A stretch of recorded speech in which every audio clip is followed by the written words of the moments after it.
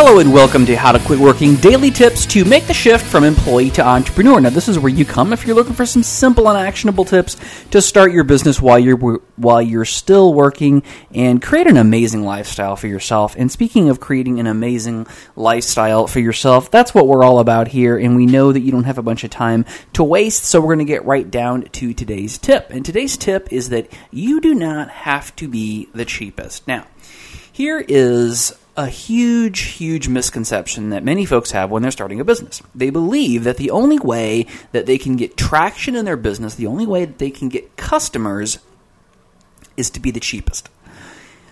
Yikes. Okay, so we talked about creating a lifestyle that you want. Lifestyle requires money, and money in business is made in transactions. There's two ways to get more money in business. Number one is to do more transactions, or number two, do larger transactions. So when lifestyle is at the focus of your business, you want to do fewer larger transactions, because larger transactions, even though, it's absolutely more money, it's more effort to deliver a $1,000 product than it is to deliver a $5 product in many cases. Now, there's a lot of factors that go into that. Generally, you would rather do, if you want to make $5,000, you would rather do 5 $1,000 transactions than you would like to do 1,000 $5 transactions. So I'm doing math on the fly, so bear with me. So the thing I think that is really important to remember is that you want to get to your number, your transition number. We talked about this a couple weeks ago on the show, but you want to get to that number or that amount of money that you need to have coming in, and you want to do so with as few transactions as possible.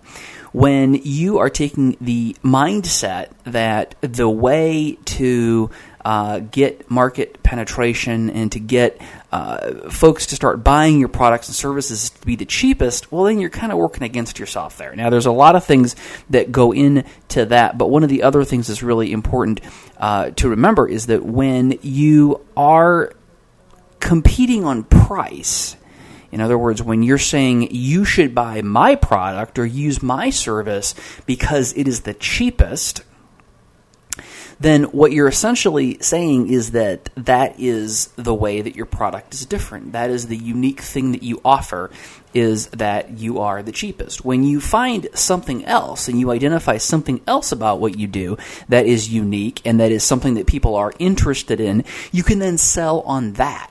And if you find the right people who are interested enough in that specific thing about your product or service that is unique, then they will be less what we call price sensitive.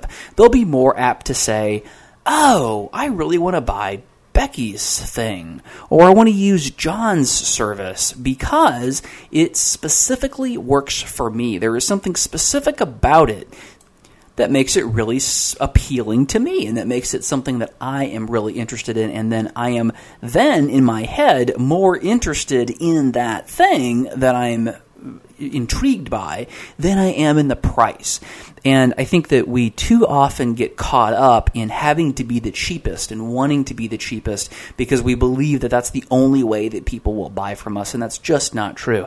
And one of the things that I think is extremely valuable as you're building your business and as you're learning about how to be a business owner is to look at your own buying habits. The last thing that you bought, did you buy it because it was the cheapest?